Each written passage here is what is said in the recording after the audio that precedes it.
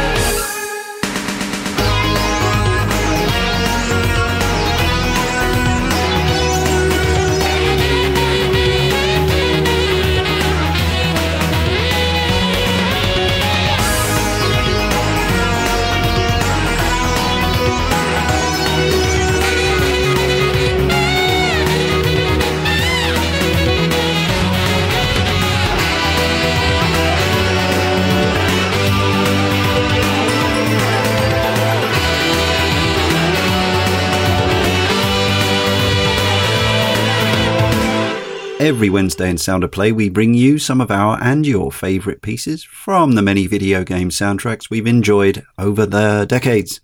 Yeah, joining me, Leon Cox, in Sound of Play 98. It's one of those shows, it's just you and I, your requests from our big pile of requests.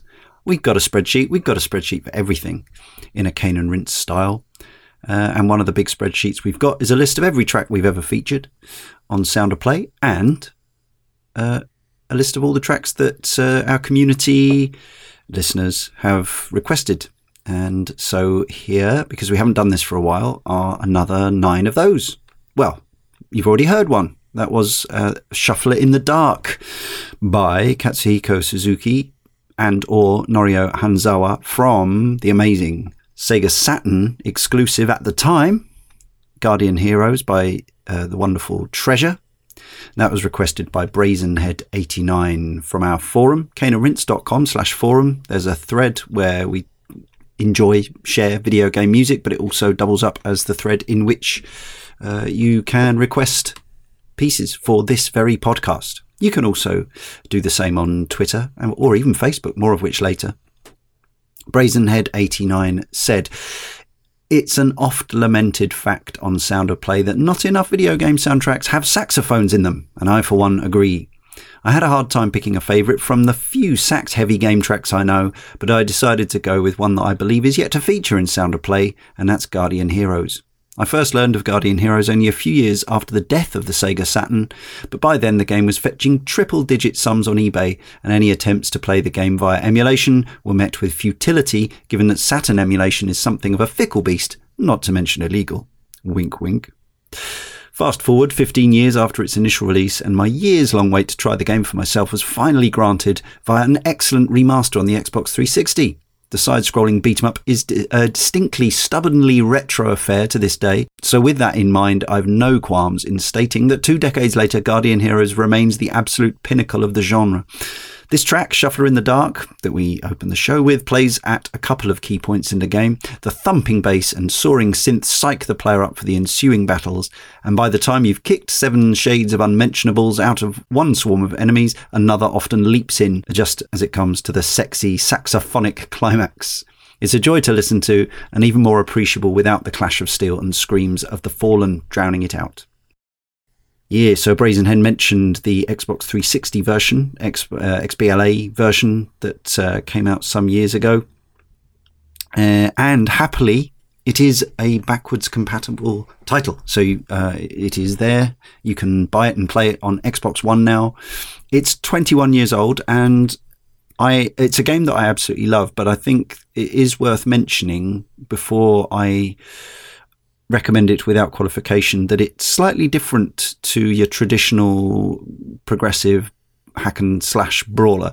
Rather than having free movement on the Z-axis in and out of the screen, it has a system which it's a little like some of the old SNK fighting games, in that it has layers on which you can fight. So there's no need to line yourself up with enemies via pixel. They're on either the front, middle or back rows, and you hop between those rows via the shoulder button. It's an unusual system, and it means that I think the game is not quite as accessible as, say, the Chronicles of Mystara, the Capcom Dungeons and Dragons scrolling brawler, or any of the famous Warriors-inspired progressive fighting games. And it also has a lot more RPG elements, perhaps, than anything else before Castle Crashers or maybe Scott Pilgrim.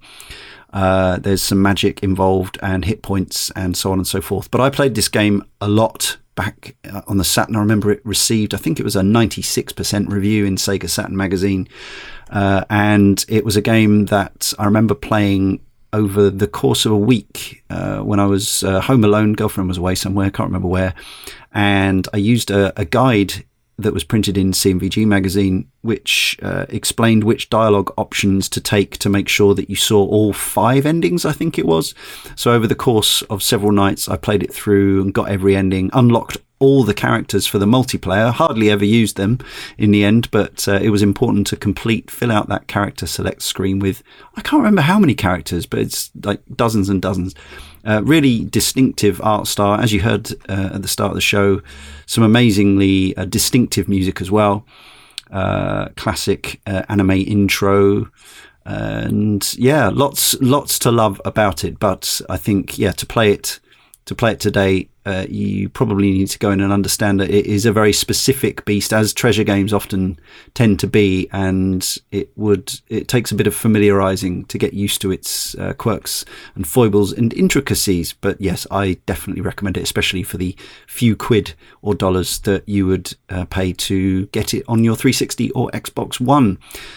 More of an investment on the original Sega Saturn. I sold my copy many years ago for probably more than I paid for it. But the XBLA version is absolutely spot on. I have no qualms that I got rid of my original version in that respect. Next up, we have something else from a Japanese composer, somebody we featured many times before, and we will be featuring again in at least the next couple of podcasts, I believe. I certainly know that there'll be some tracks of Nobuo Uematsu's in Sound of Play 100 coming up.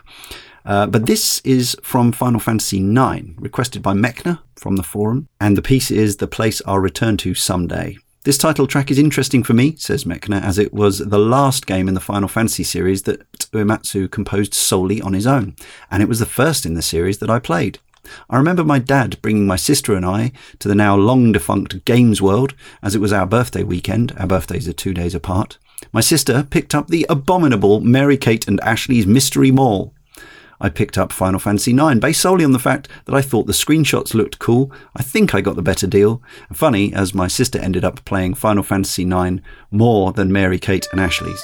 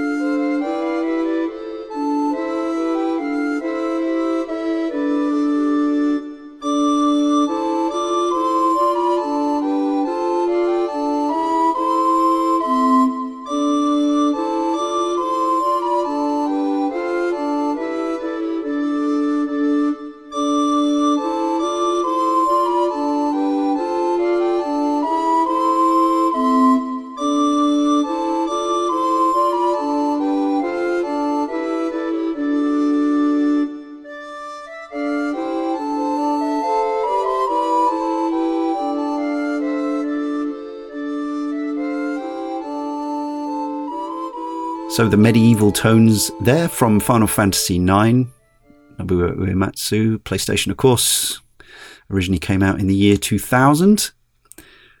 And this ties in with a piece on the Laced Records blog, lacedwithwax.com, a piece called We Heart, We Love Nobuo Uematsu, a celebration of the master's work.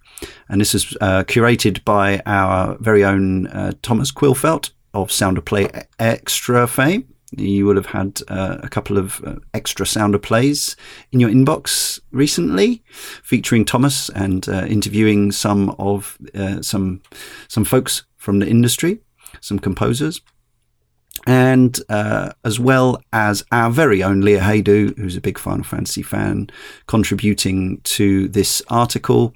We also have picks from former Sound of Play guests, including Liam Edwards of Final Games Podcast and David Housden, the composer. So do check that out. As I say, lacedwithwax.com.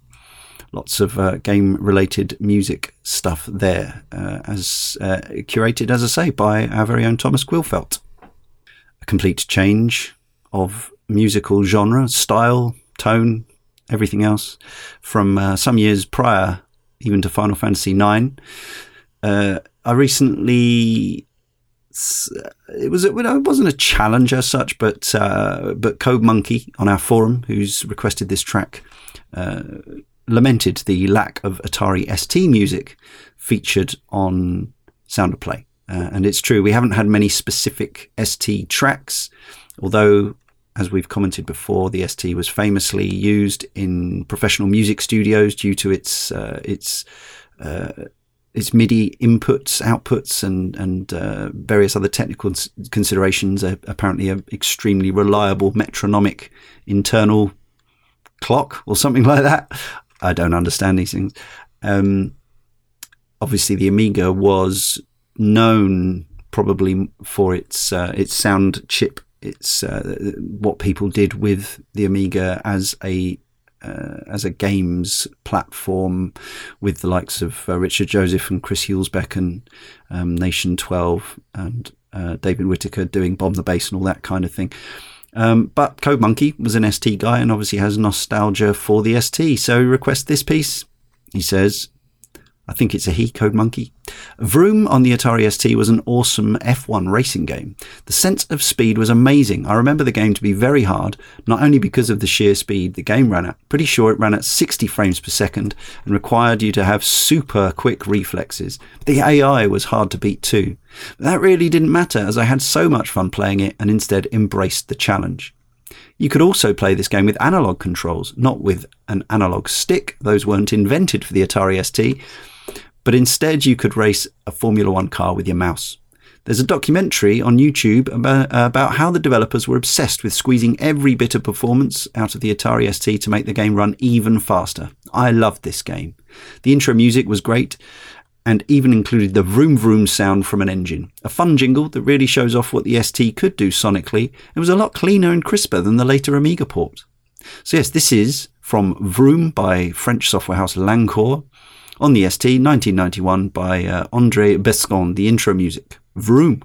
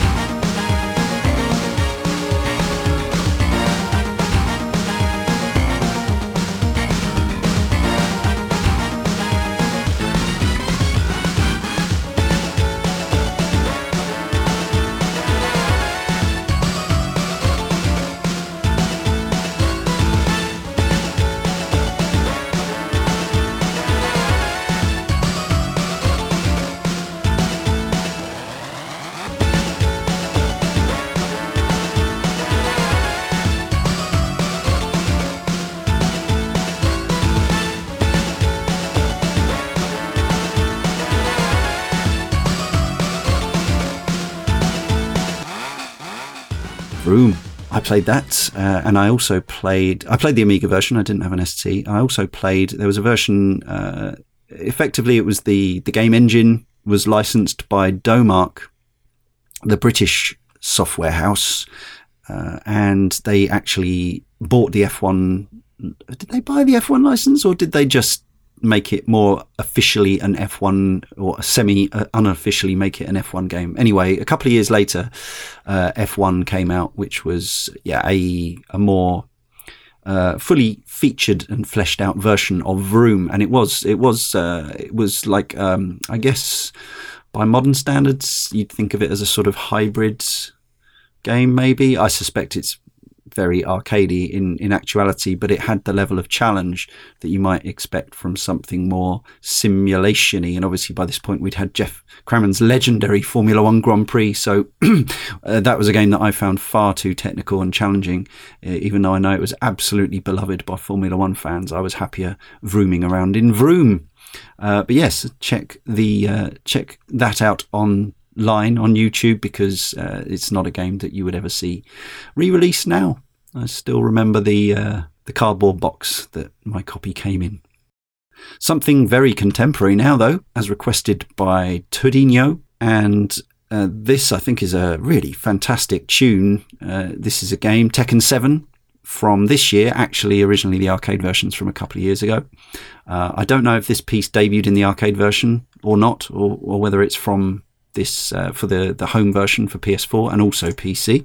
So it's a game that's on my wish list, and this is one of those times where listening to this track has actually elevated my want to get hold of this game. Obviously I can listen to the music anytime, but there's something about knowing that a game has a cool soundtrack, and it's going to fill your room, played out of your gaming setup and all that comes with it. So Tudinho says, from the get-go, the game hits you with this beautiful, almost mournful main menu theme that really signals the end of an era.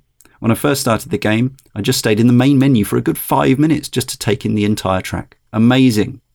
So this is called Solitude from Tekken 7.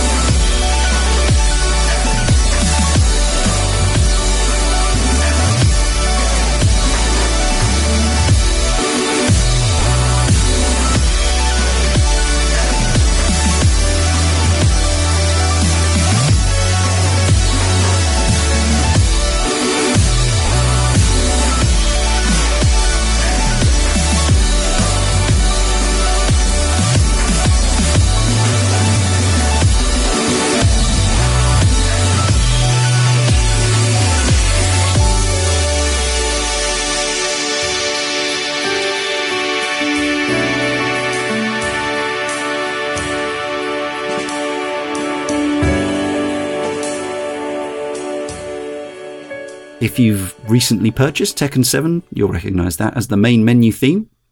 And as is traditional with a lot of Namco games, particularly the Tekken series, there are a number of composers credited for Tekken 7. I've seen speculation that has the sound of a Taku Inoue track, but other credits on the soundtrack go to Akitaka Toyama, Ryo Hamamoto, Nobuyoshi Sano, and Keiichi Okabe.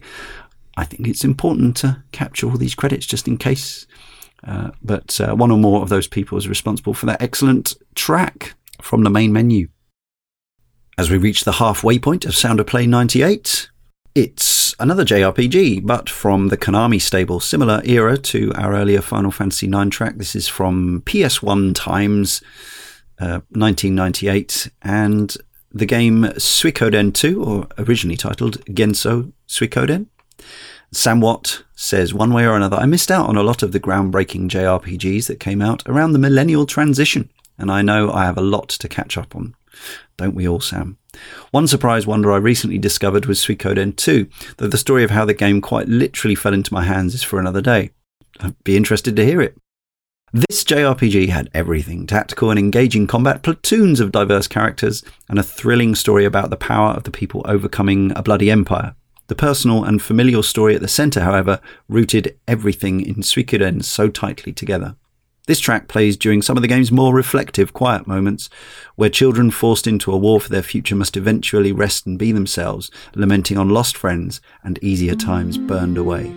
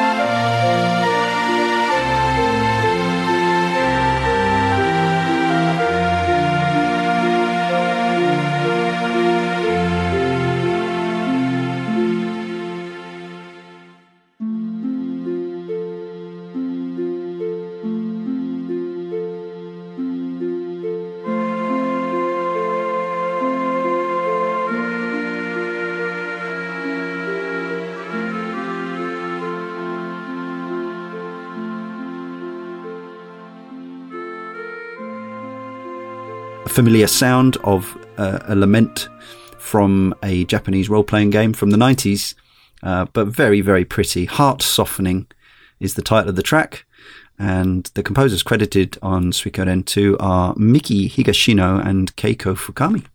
Another change of tack now, and this is a game that I played when it launched on WiiWare 10 years ago, near enough. 9 years ago? Yeah, 2008 I think it was.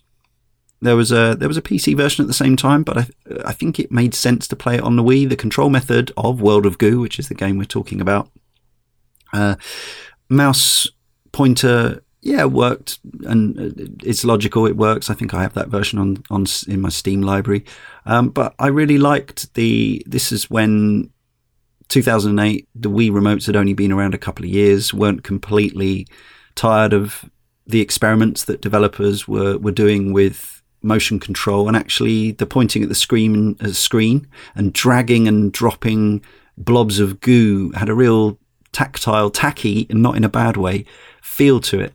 And 2D Boy, I think, made a really interesting set of puzzles for World of Goo that could be solved. Not necessarily, it wasn't prescriptive in the way that I find some puzzle games restricting, in that it actually allowed a certain amount of creativity. The very amorphous nature of the goo, the titular goo, meant that you can kind of strategize in your own way. Ultimately, some levels are going to require you to form certain types of structure, but actually I got through some levels by creating some really outlandish and unstable creations. Anyway, the game has recently come out on Switch, as is pointed out by our requester of this track, Jakob G42, who says, with the re-release of the excellent World of Goo on the Switch, it seems like a great time to revisit one of the cheesiest and most fun songs from an absolute marvel of a soundtrack. Red Carpet Extendomatic plays during a bizarre level that involves smashing a large blob of makeup-wearing goo into her various goo balls. It has the bonus of having a similarly fun and bizarre description by the artist Kyle Gabler. He writes, "This song is designed to sound like every cheap 90s dance song ever made. The singer is great though, an astrophysicist named Jessica. I gave her a chainsaw for her wedding and we never spoke again."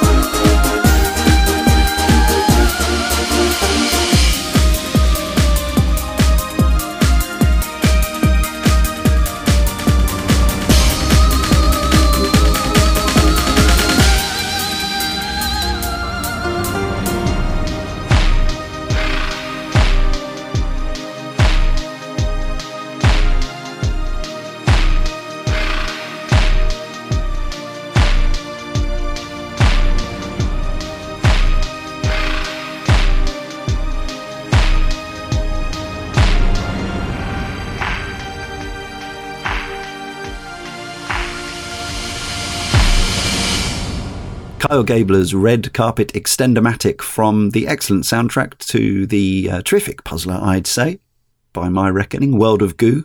Available on multiple formats, including Nintendo Switch if you're looking for something to download and play on that handheld console hybrid, whether on the move or at home.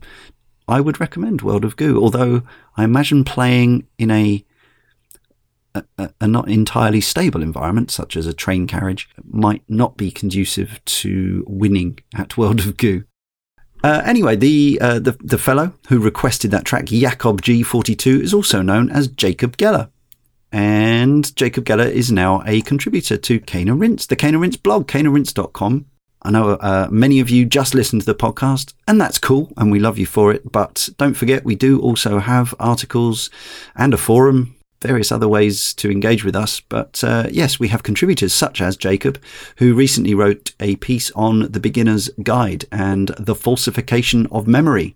It's a very interesting piece, a great debut for our blog, and I thoroughly recommend that you read it. Track number 7, something a little different here. I think this is from a first-time requester, T-Bone254 from the forum, and this is not actually directly from a game as such. I'll let T-Bone explain. So this is a first time post for me. I thought for a while about what song I wanted to suggest. I went back and forth between a couple of old nostalgia trips and ultimately settled for this epic Bubble Bobble remix by 7-Bit Hero. I first came across this on OC Remix a few years back, and I instantly fell in love with it. I'm usually not one that goes for remixes that add lyrics to otherwise lyricless songs, but I love this one. It does so well at keeping true to the source material, but at the same time sounds so unique. It's upbeat, fun, and made with a quality worthy of radio play. I could go on and on about this remix, so I'll stop here and let it speak for itself.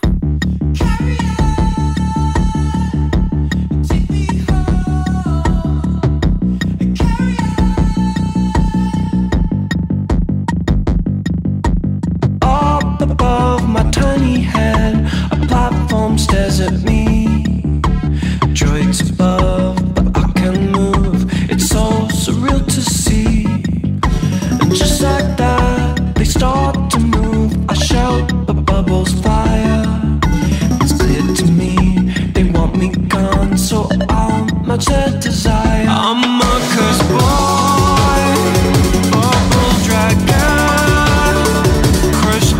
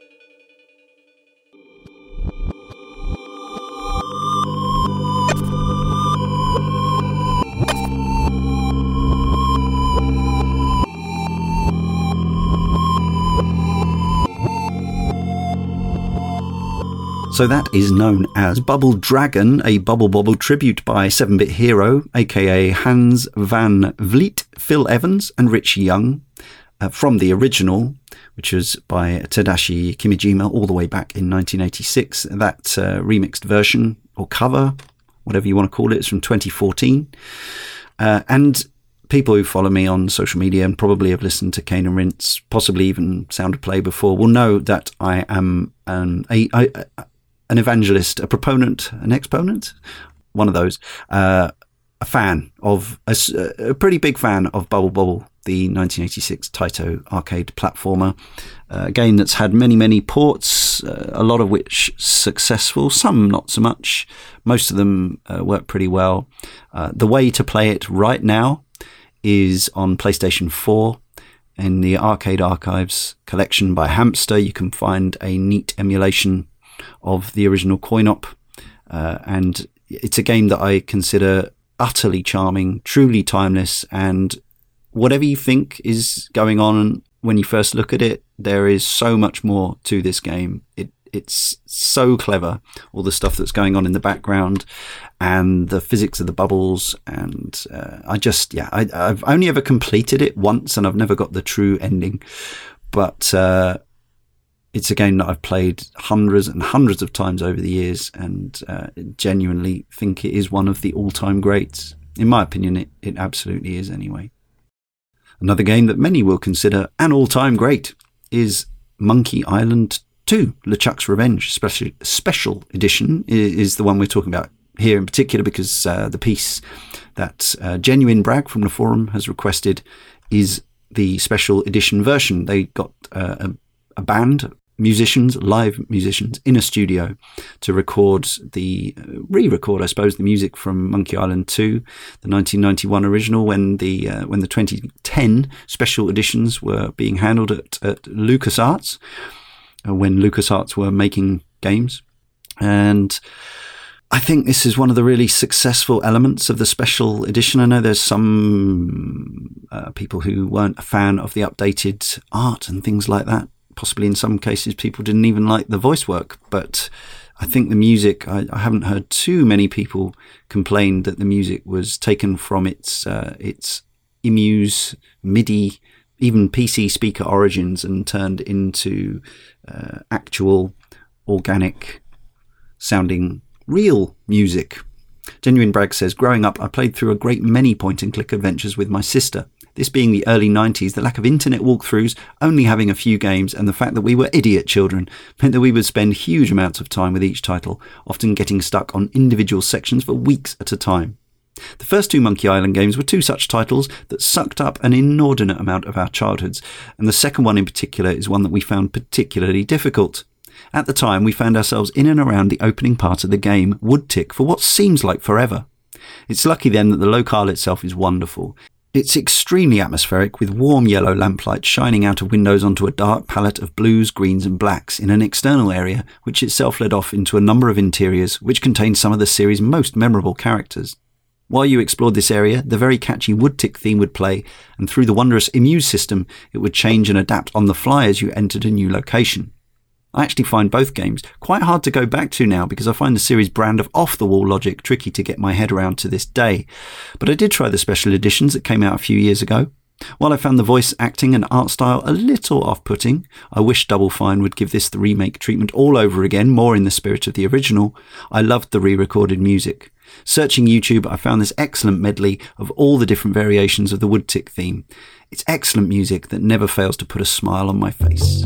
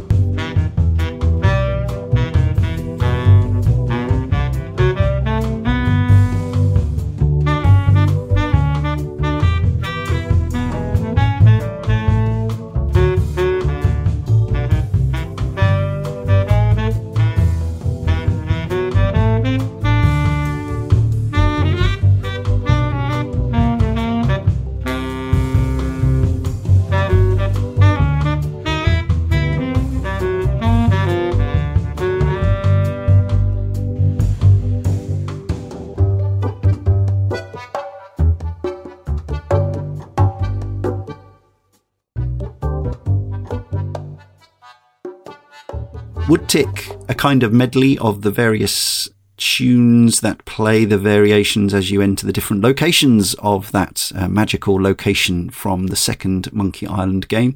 Composers on that game are Michael Land, Peter McConnell and Clint Bajakian. I don't know who was mainly responsible for Wood Tick or whether it was a collaborative effort.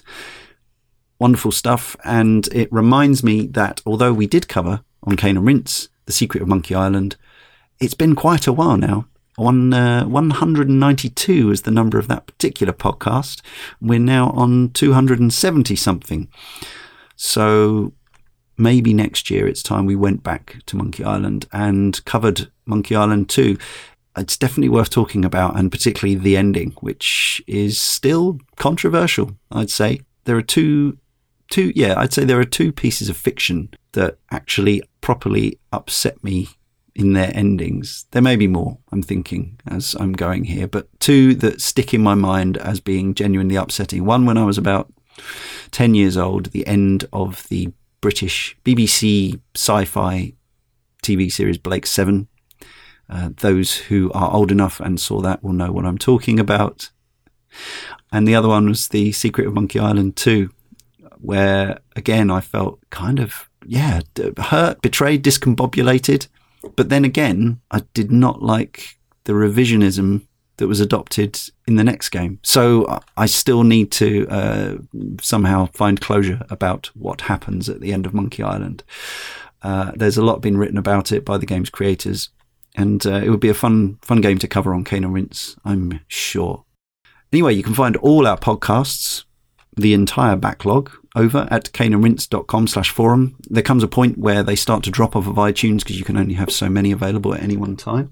And it's worth remembering that you can still get them all from caneandrinse.com. There's an embedded player for everyone, and you can download them as well. You can also follow us on Twitter. We post this and that now and again. You can also talk to us via Twitter at Cane and Rinse. If you want to request a track, use the hashtag SoundOfPlay. We're more likely to see it and remember it. Similarly, our Facebook page, facebook.com/Cane and Rinse, which is where we mainly focus on news. That's where because we don't do news on the Cane and Rinse blog, that we don't have the resource or the time to keep up with gaming news. What we do on our Facebook page is we grab most of the what we think are interesting, purely video game related stories for our audience and community. So as you'd imagine, with the eclecticism of the Cane and Rinse backlog and Sound of Play, we are interested in the new stuff, the old stuff, remakes, remasters, great creators who are doing new stuff, and generally video game news, but hopefully we filter out a lot of the nonsense. So it's worth going to Facebook and finding us, Cane and Rinse. As I say, keep requesting your favourite pieces, and we'll continue to include a selection in the regular Sound of Play podcast. Sometimes we have a different sort of a show, but and then sometimes we make up for it by doing one of these, an all request special. Please do subscribe to Sound of Play and Cane and Rinse. Leave us an iTunes review or rating if you can. And also we have a Patreon, patreon.com/Cane and Rinse, and we're currently working towards a target by the end of the year. Just before the end of the year, we're heading towards $3,000 per month, which will mean that we can actually put more time into Cane and Rinse and make even more podcasts, even more and even better podcasts. But Sound of Play will continue to be a weekly affair regardless. But if you enjoy what we do, if you've enjoyed this show, we're only asking for that minimum donation of $1 per month, which is just 77 pence or thereabouts at the current exchange rate. Haven't checked it today. And it really, really does go a long way into making all the stuff that we put out, which is a lot of stuff and a lot goes into it, I can assure you, and means that we can, keep it going, basically. Thank you for all your requests in this show. So finally, on this Sound of Play 98, we have a request from Hornash from the forum. And this is from a sort of retro remake from best part of a decade ago now, Bionic Commando Rearmed. Hornash says, never played the game, although I probably should. This came to my attention when an ex was playing Audio Surf around my place, and this was the song she used. For all I know, she still has the top score for the track on a few levels. I could never get close to her. That's a sad story. Is that a Freudian slip? It's a really cool techno track that is really good to have playing while you're driving. There is a shortened version they used for the launch trailer that incorporates sound effects and the action timed to the beat that's good to watch, but wouldn't make a huge amount of sense on an audio podcast. But thanks for the request, Hornash. And I think this piece absolutely stands alone and makes perfect sense to play us out on Sound of Play 98 by Simon Vickland. This is Power Plant from Bionic Commando Rearmed. And Ryan, we'll see you next time in Sound of Play 99. So until at least 101, it's goodbye from me, Leon. And enjoy this.